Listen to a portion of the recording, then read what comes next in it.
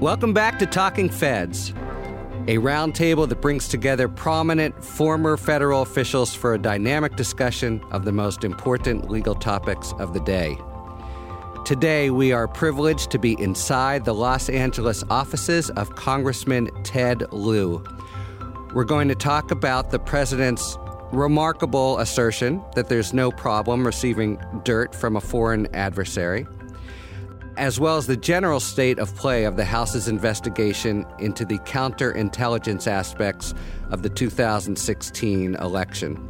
We'll then turn to a discussion of where things stand with respect to Congress's efforts to bring public attention to the more incendiary conclusions of the Mueller report and a clear-eyed look at whether the opportunity is possibly slipping away. I'm Harry Litman. I'm a former United States Attorney and Deputy Assistant Attorney General and a current Washington Post columnist. Today, we've assembled another fantastic quartet, or at least trio plus me, of authoritative voices on these topics. First, we're very pleased to welcome, for the first time to Talking Feds, Professor Laurie Levenson of Loyola Law School.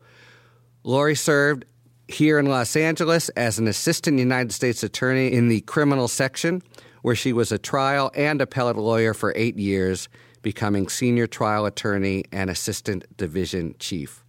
She's been one of the chief public authorities on prosecutorial practice for many years, since well before it became a cottage industry in the Trump years. Welcome to Talking Feds, Laurie Levenson. Hi, Harry. Thanks for having me. We are also joined by returning former FBI agent Josh Campbell from CNN.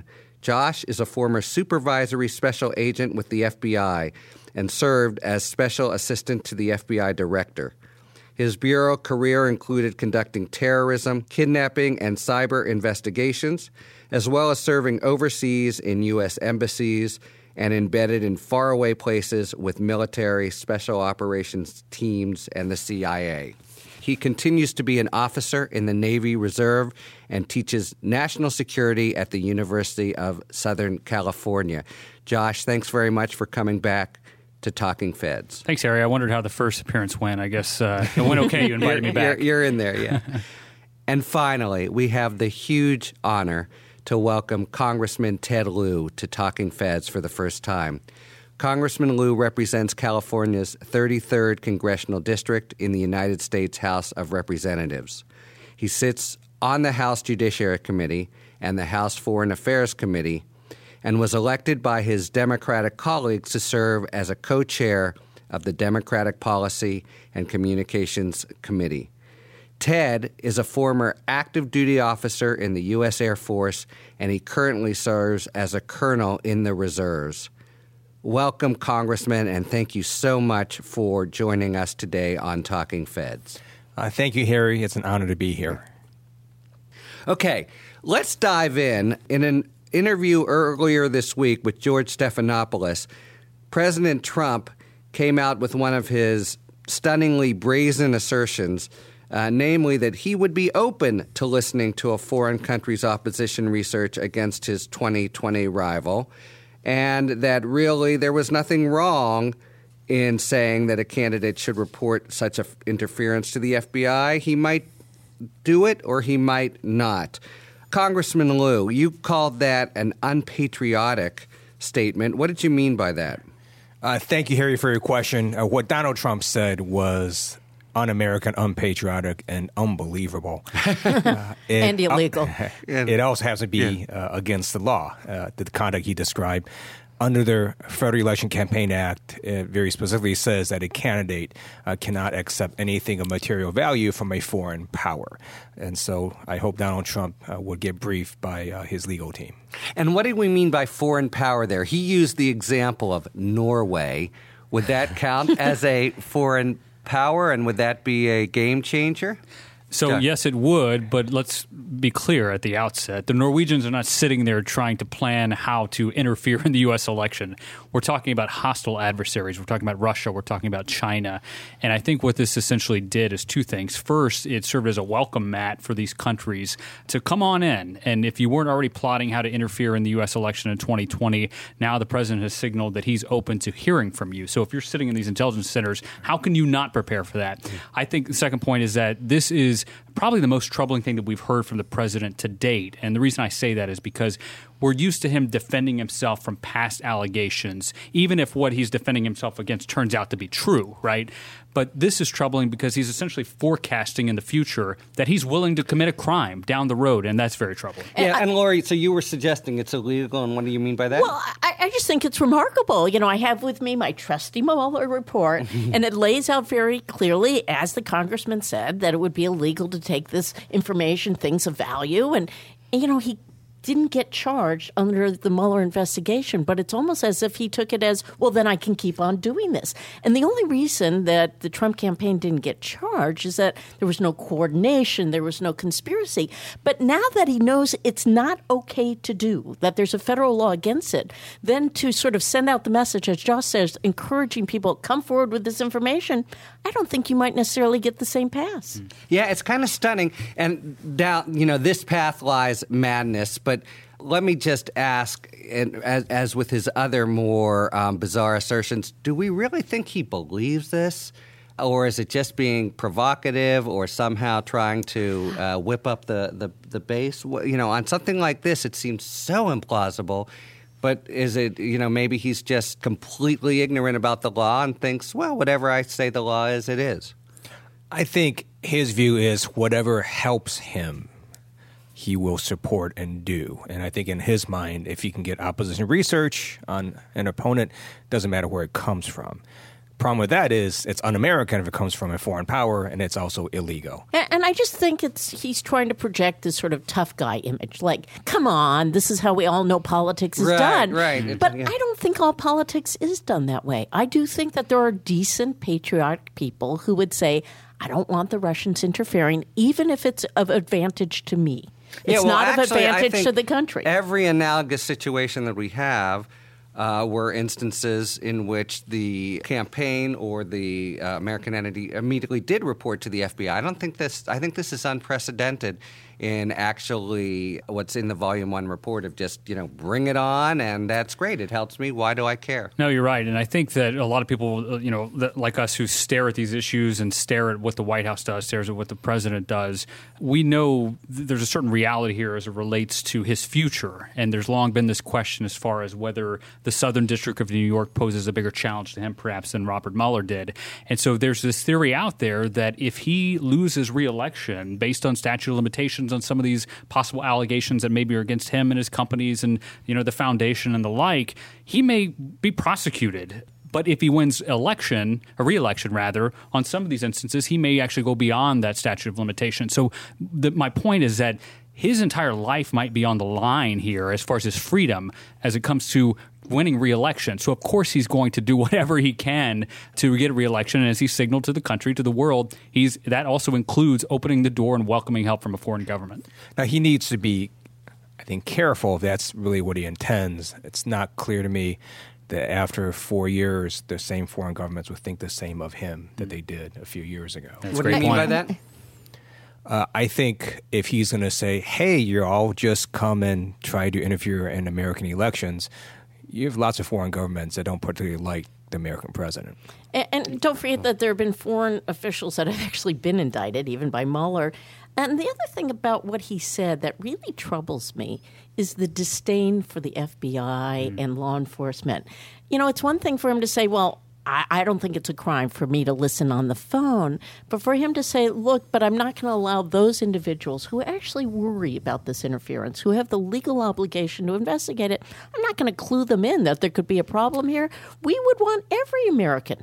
Yeah, so what about that, Josh? I mean, he basically directly contradicts FBI Director Christopher Wray. I would say more than contradict. I would say he undercut him by so saying you're wrong. The FBI Director is wrong. What position does that put him in? What are his sort of options now? How do you? He's the latest in the series of federal officials who service under this president is incredibly awkward.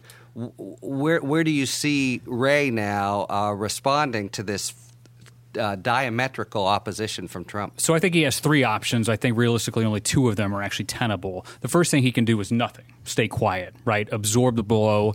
I don't think that's tenable because the FBI has already been through so much over the course of the last 3 years that for yet another call that essentially undercuts their actions to go unanswered, I think would be unfortunate. So he's got two options. The first thing he can do is speak up and say, look, this is wrong. This is against the law. What the President of the United States did, or what he said, is not consistent with the law. And that signals to his own troops that he takes these issues seriously, but also to the American people that the FBI will do its work and investigate crimes wherever they lead, including the president in 2020, if he actually makes good on his what the president claimed. The third option is he can pack his bags, and all of us who have served in government know that at some point, that's always a reality, perhaps, that if you think that you're no longer effective or in senior leadership positions, that you're being undermined, then there's something so egregious that you can't do your job. That's an option, is to resign. So I think realistically, he's got to speak up. The other option would be to leave. That's up to him. I do think that's what is really interesting, and this is actually,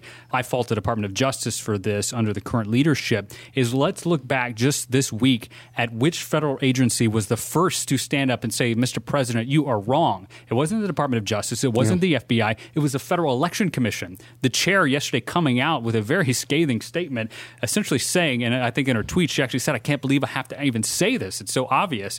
But yes, taking information from a foreign government is illegal. And the last thing she mentions, to the point I made earlier, is that if you get information, it is your duty to call the FBI. I think Christopher Wray also has some cover because you have Republicans also saying the president was wrong. Recently, the ranking member of the House Foreign Affairs Committee, Representative McCall, went on TV and said, you need to call the FBI. That essentially what the president said was wrong. Yeah. And I mean, you would think this is completely obvious, but now you don't know where the Attorney General is going to be. And in particular, where people hoped that William Barr would be someone who would also support the institutional mission and prerogatives of the FBI, it turns out that to date he's been completely in Team Trump, in that camp.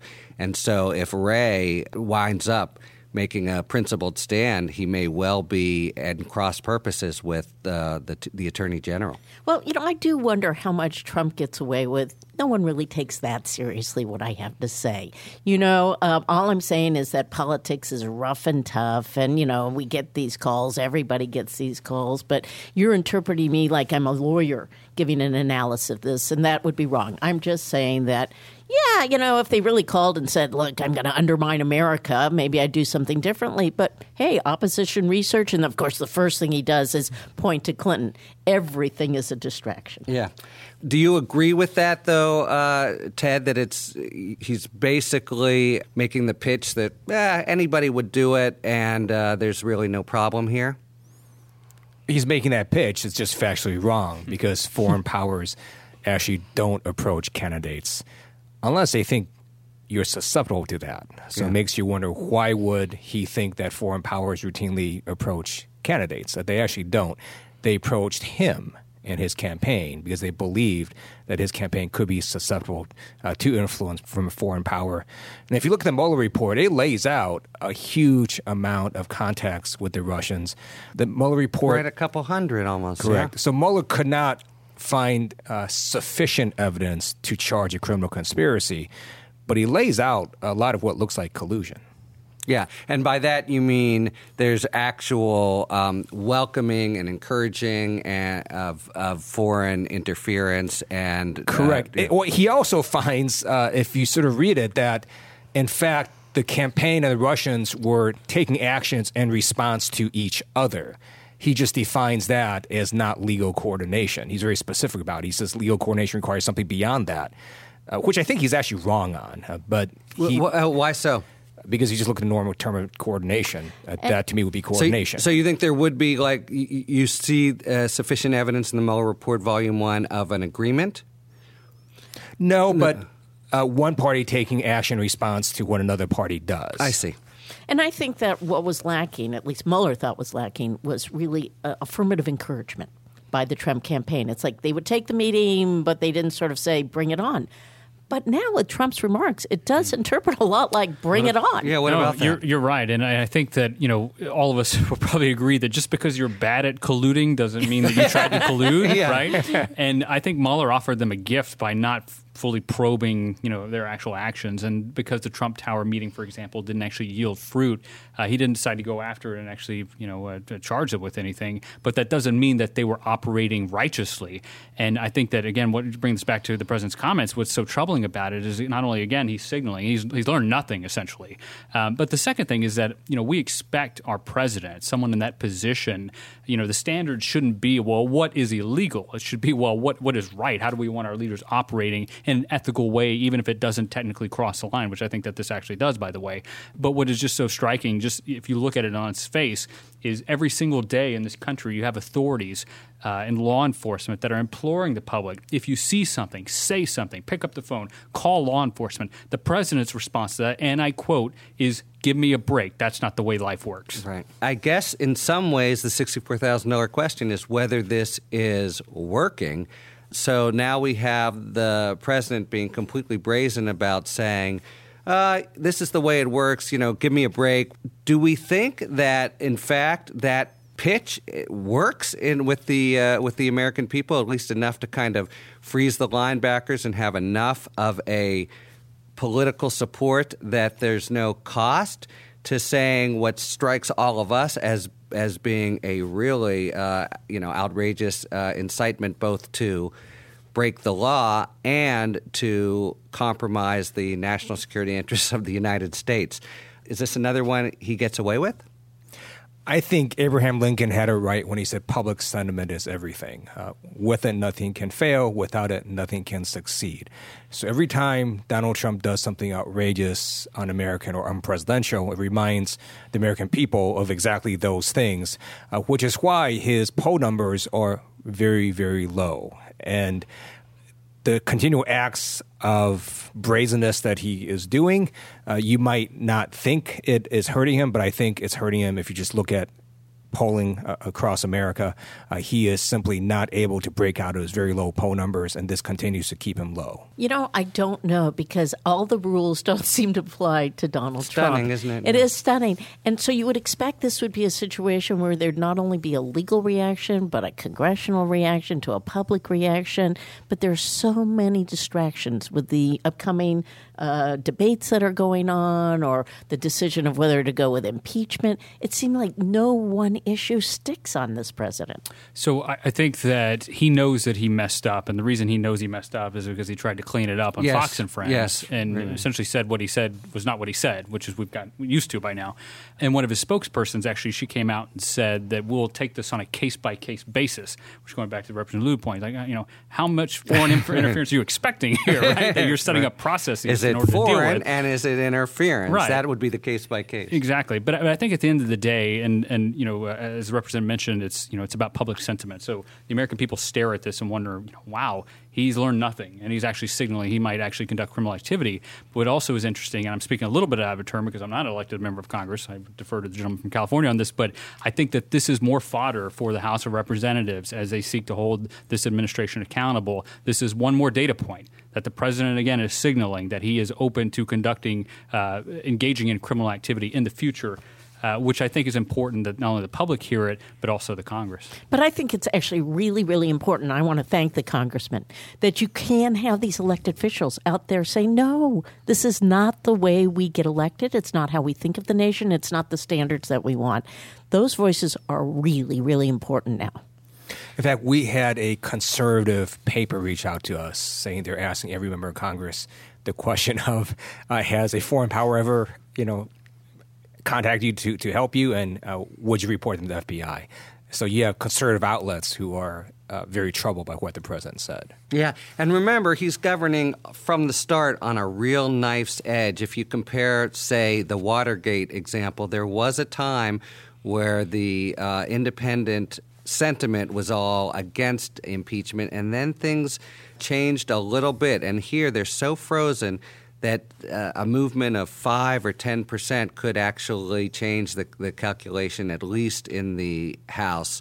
It's hard to see the Republican Senate ever actually waking up and doing its constitutional duty right now. Okay, that's all we have time for on this topic. Now it's time for our sidebar feature, which provides some basic information about federal prosecutorial practice and constitutional law. And we are very privileged today to have Laurence Tribe, the Carl M. Loeb University professor at Harvard Law School and perhaps the preeminent constitutional law scholar in the United States. He is going to explain the obligations of the prosecutor to provide favorable evidence to defendants under the Brady versus Maryland case. Under the Due Process Clause of the Constitution, the government must turn over any evidence that is favorable to a defendant, called exculpatory evidence, in its possession that is material to the defendant's guilt or punishment when a defendant requests it. The right to obtain exculpatory evidence was established in a case called Brady versus Maryland, in which Justice Douglas wrote that society wins not only when the guilty are convicted, but when criminal trials are fair. Brady material includes evidence tending to exonerate a defendant or implicate a different suspect, as well as evidence that would tend to impeach government witnesses or undermine the government's case, including incentives to witnesses to testify for the prosecution, evidence that contradicts a government's witness, or information that law enforcement agents involved in the case have a record of lying on official documents. Because Brady places an ongoing obligation on the government, a prosecutor must maintain contact with the investigators and disclose additional evidence they subsequently learn that tends to exonerate a defendant. Another federal law called the Jenks Act requires the government to produce recorded and written witness statements of testifying witnesses upon request. Violations of Brady entitle a defendant to a new trial, or, as with Brady versus Maryland, a new sentence. However, a major limitation of Brady is that it only applies to material evidence, meaning evidence that would have a reasonable probability of changing the outcome of the proceeding. If a court concludes that the evidence would probably not have changed the outcome, it will not find a violation. For Talking Feds, I'm constitutional law professor Laurence Tribe. Thank you very much, Professor Tribe. We are really privileged to have you as a friend of the podcast. I'd like to talk a little bit about the general state of play in Congress at this point. We are many weeks into the revelations from the Mueller report, and Congress seems to be getting foiled at every turn for actually describing and portraying to the American people just what happened. Are we at a point where Congress's ability to actually drive home the big lessons of the Mueller report is failing and it won't be able to come forward? Congressman Lieu, I know that you have specifically suggested that it's time for a formal impeachment inquiry. What's your thinking in calling for that? And just in general, what do you see as the state of play right now with Congress's attempt to actually bring home the lessons of the Mueller report? Thank you, Harry, for your question. I have expressed my personal opinions to Speaker Pelosi, and there will be a decision that the Speaker and the caucus makes, and I respect that decision. In the meantime, we are trying to bring the Mueller report to life. And so we recently did have a hearing with John Dean and former federal prosecutors walking the American people through their 11 or so instances of obstruction of justice. It also happened that day that there was a helicopter crash in New York. And so things happen with the news cycle that you can't control. But we're going to have additional hearings on the Mueller report, about the facts in the Mueller report. We're also winning court victories. So we've won 3 court victories in terms of getting information from the Trump administration. Hope Hicks is going to testify, and we're going to get additional fact witnesses because they're legal reasoning for preventing witnesses from showing up is a bunch of BS. Let me follow up on the Hope Hicks point. She is going to testify, but behind closed doors, as I understand it, though it'll be transcribed. A similar, you could say, victory was won by Donald Trump Jr. in actually testifying, but again, behind closed doors. And that means the lost opportunity of having the American people actually see what they have to say.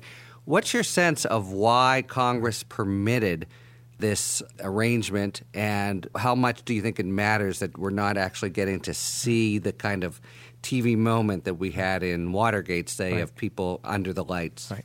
That's a great question. I think the House Judiciary Committee is going to see how this goes. We're going to see how effective is this. Does it matter for a witness that they're testifying behind closed doors? The transcript is going to come out. And we also know that Hope Hicks was going to not come in at all. And so this was a victory to have her show up. And this sets a precedent, right, that, hey, look, you have witnesses at least coming.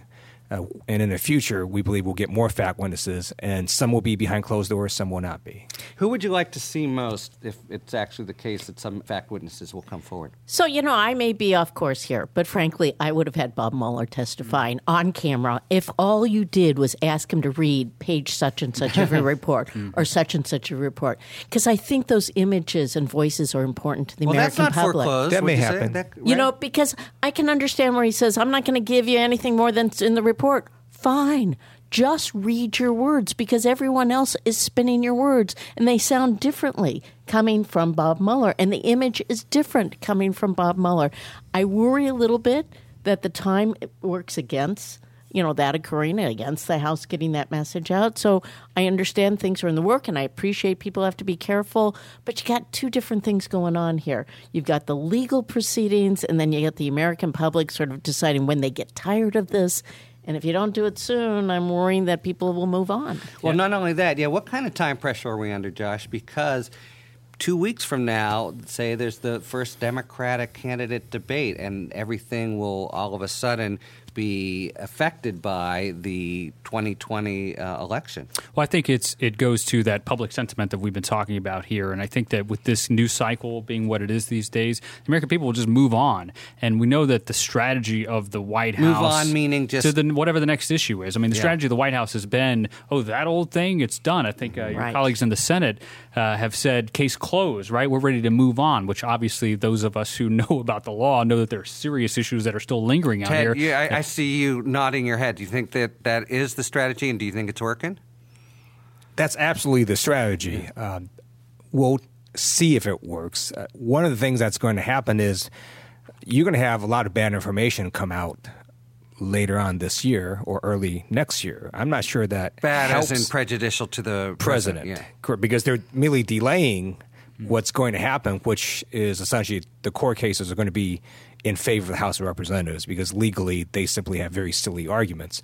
So you're going to have bad information come out close to the election. I'm not sure that's all that helpful to the president. Yeah, no, and I think, and I agree with all that and what Laura was saying as well about Mueller. And one thing that's been really interesting is, full disclosure, I worked for Mueller. I've also been very critical of Mueller since his press conference, or I wouldn't even call it a press conference, it's more of a statement, because I think that someone in his position, it's incumbent upon him to volunteer himself to face the cameras and to face questioning. This is a lifelong public servant, a national hero. It would be unfortunate if his last final act here, possibly on the national stage as it relates to government, is somehow manipulated by House Republicans into claiming that what he found he didn't find, and by the Attorney General intercepting that pass, in my judgment and the judgment of others, that was rightly meant for Congress to decide what to do with this voluminous Mueller report. And so I've been critical of him. I hope that that he will make himself available, because I agree that there's nothing like hearing him in his own voice. And the last thing I'll say, having worked for him back in the day, is that there have been instances where he went and testified before Congress not expecting to make news, and they dug it out of him, and he did make news. So I think that regardless of what his strategy is going forward, even if he wants to stick to the four corners of his report, I think that there are some aggressive questioners in the House of Representatives, to include some former federal prosecutors, who will probably make some news. And I'm wondering if there's a way to keep it fresh, honestly, which is to say, we're not all looking backwards. We're actually looking forward to the next election, especially with a president who disregards what the laws say on campaign laws and the like. So if we were going to let it go before, we can't let it go now, because maybe people are getting the wrong message. Maybe they need to have the message that the Mueller report really said. Yeah, well, what about that? Because we actually learned, to somewhat our surprise, that he didn't really focus on the counterintelligence investigation. If you want to make this point going forward, whom do you make it through? So I think, and again, I would defer to Congressman Lieu, who knows more about this than I do, but we just heard from Congressman Schiff, who was actually calling upon the FBI to provide a Gang of Eight briefing on the counterintelligence investigation. As I understand it from his statement, the FBI is refusing to even say whether or not there's an ongoing investigation. And I know, again, from having worked there on the seventh floor of FBI headquarters, that these Gang of Eight briefings used to be routine. If there was something that was so important that Congress needed to know, they would provide this information. Now, I think Congressman Nunes destroyed that under his leadership, that trust, and to the extent that the FBI was actually afraid to brief things to the Congress for fear that Representative Nunes would then link it to the White House. But it's a new leadership now, right? And so I think that it's incumbent upon the Bureau to at least, they don't have to let the public know at this juncture if it's so sensitive that there are all these things that they're doing, but they at least have to let the congressional overseers know what's going on. Otherwise, it's left to the Department of Justice to be the final arbiter. And I don't think that under this current regime in charge of the Department of Justice that there's a lot of public confidence that they're doing their work absent a little bit of control or perhaps interference from the White House. There are 6 committees of jurisdiction looking into various issues. So the Intelligence Committee is going to look at their counterintelligence aspect of what happened. The Judiciary Committee will look at crimes such as obstruction of justice, witness tampering, dangling pardons, witness intimidation, and so on. You've got the House Ways and Means Committee looking at taxes. You have the Financial Services Committee looking at potential money laundering. You've got Oversight Committee looking at every other random bad thing the administration has done. So these committees are continuing their investigations, and information is going to keep coming out, much of which is not going to be great for the president, because otherwise they wouldn't be trying to hide it. Yeah. And what's your sense of the degree of coordination among these committees? Is there an overall kind of strategic consensus led from Pelosi to, you do this, you do that, and a kind of consensus about how aggressive to be? They have meetings all the time on deconfliction, making sure you don't call the same witness to fight from committees. So those meetings are happening all the time. Yeah. And is there, if you can tell us, much conflict there? Is there a general agreement about you take this, you take that? And there's general agreement. The committee chairs have been working very well with each other, as well as with House leadership. Is there a way, working through Congress, for us to give the basic facts of the investigation to the American people? And how is it going to work out? How sanguine are you that, in fact, the American people will get the overall facts of what has happened here and be in a position to reach a kind of national consensus about how we should proceed to investigate and, if justified, respond to it? Well, I think the public has always loved high-profile trials, and you're kind of wondering where I'm going with this. But I think when they look at Congress, they don't have the patience, and they don't have, in some ways, just sort of the institutional memory that you watch a congressional hearing and you read the reports. They want drama. And we saw that whether it from, the confirmation hearings or the like. So, I hate to put on the Congress this responsibility, but if you can get one witness in there, and it grabs the attention by having that witness sort of say these are the facts and be subject to cross-examination and be responsive to it, the public will pick up on that. So who are the candidates here? We're talking about what in Watergate was maybe John Dean or maybe Butterfield. Who is the dramatic kind of Rubicon crossing moment that could rivet the American people? And that's what I don't know. And I have a lot of respect for those in the House who are trying to figure out who is the person who's going to get up there and basically not stab us in the back and give it straight to the American public? I think Don McGahn would be a good candidate. The president, again, went on national TV and called him a liar. By the way, was it? Yeah, that was unbelievable, right? I think Trump now understands his real exposure for obstruction with the use of McGahn. So now all of a sudden, McGahn is just simply, a liar, as you say. In addition, the White House has waived executive privilege a gazillion times, but now one more time with basically Donald Trump talking about these very facts that they're claiming privilege over. There's no way they would stand up in court. So we are going to get McGahn to testify at some point. They really have no legal basis to withhold his testimony. And he may be reluctant about it, but he's a guy who's going to tell the truth, right? He's got a future in Washington. He's, already achieved what he has to achieve with the administration. And he's got all the sort of evidence, including from the written evidence that his deputy kept. I think he will, in fact, give it straight if he's forced to. Josh? No, I think you're right. I mean, I think there was placement there. There's access. Obviously, he's, again, as we mentioned, he's already drawn a little bit of ire from the White House. So I think that we could probably expect him to lay out to the extent that he knows what went on. It's important in the public interest. I do think that as relates to what the public option is, or what members of the public can expect as far as getting to the bottom of what exactly happened, I don't know what other option there is except Congress. Again, you look at the Department of Justice, and to go back to the current leadership. And I was one of those people that when William Barr came on the scene, I was one of those saying, hey, let's give him the benefit of the doubt. This is an institutionalist. Boy, was I wrong.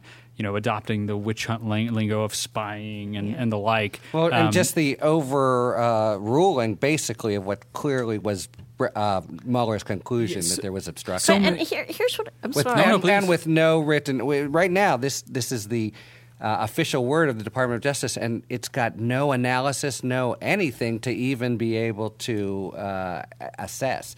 It's just Barr says there was no crime here. But I don't know what the rest of you think, but when I watched Barr testify, I thought he looked bad. I thought that he looked not very prepared. He looked like an advocate. He didn't look like an attorney general. So I don't know if it matters that you get somebody who's 100% on the side of, we want to get this out. I think the American public is smart enough to see somebody who looks like they're hiding something. Yeah, and and whoever the witness is, I think, again, going back to the vehicle of Congress, that, again, the American people, they need to know what happened. And because we have a DOJ whose leadership is at least in question as far as, where their loyalties lie, whether with the country or with the White House, I think that there's no pressure, Congressman, but it's I think the American people are craving reality. We're lied to every single day, multiple times per day, about things big and small, and so I think it rests with that legislative body, the representatives of the people, to get to the bottom of what happened. At least I'm happy to see that there's an aggressive group that's working to do that. It does seem to me, to Lori's point, that in fact the Barr assessment of things hasn't really taken hold. It's still considered an open question whether or not the president committed crimes. I think it's fitting to try to end with the congressman's thoughts about what is on the immediate horizon and whether or not you're sanguine about the truth coming out and the American people having a kind of judgment of the gravity of the behavior here.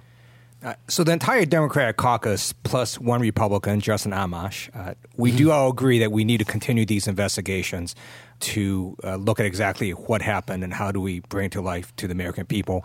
And those are going to continue. It's been slow because the Trump administration has engaged in an unprecedented amount of obstruction of justice versus Congress, but they're losing in court. And as a result of that, they are now cutting deals with Congress. So, for example, now we can go see the underlying evidence of the Mueller report. For a very long time, Department of Justice denied that. So they're going to start rolling production. We will start seeing a lot of that next week. You have Hope Hicks coming in.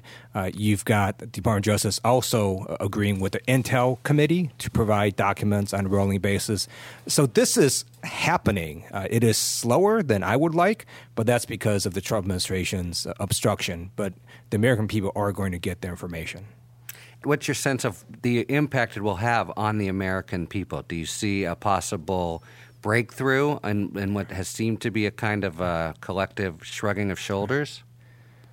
A recent poll came out showing that independents nearly doubled in terms of those who actually support, for example, an impeachment inquiry. And so what you saw in Watergate is a lot of people were opposed to it, and then you started having hearings, and then public sentiment shifted.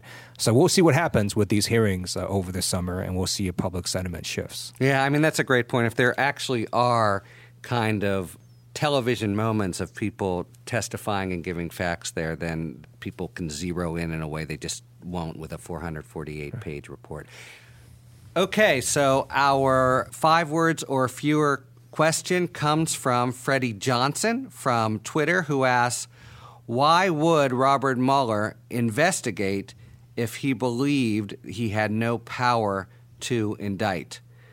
5 words or fewer, Lori? Because someone has to. Nice. I like that one. Josh? He wanted congressional action.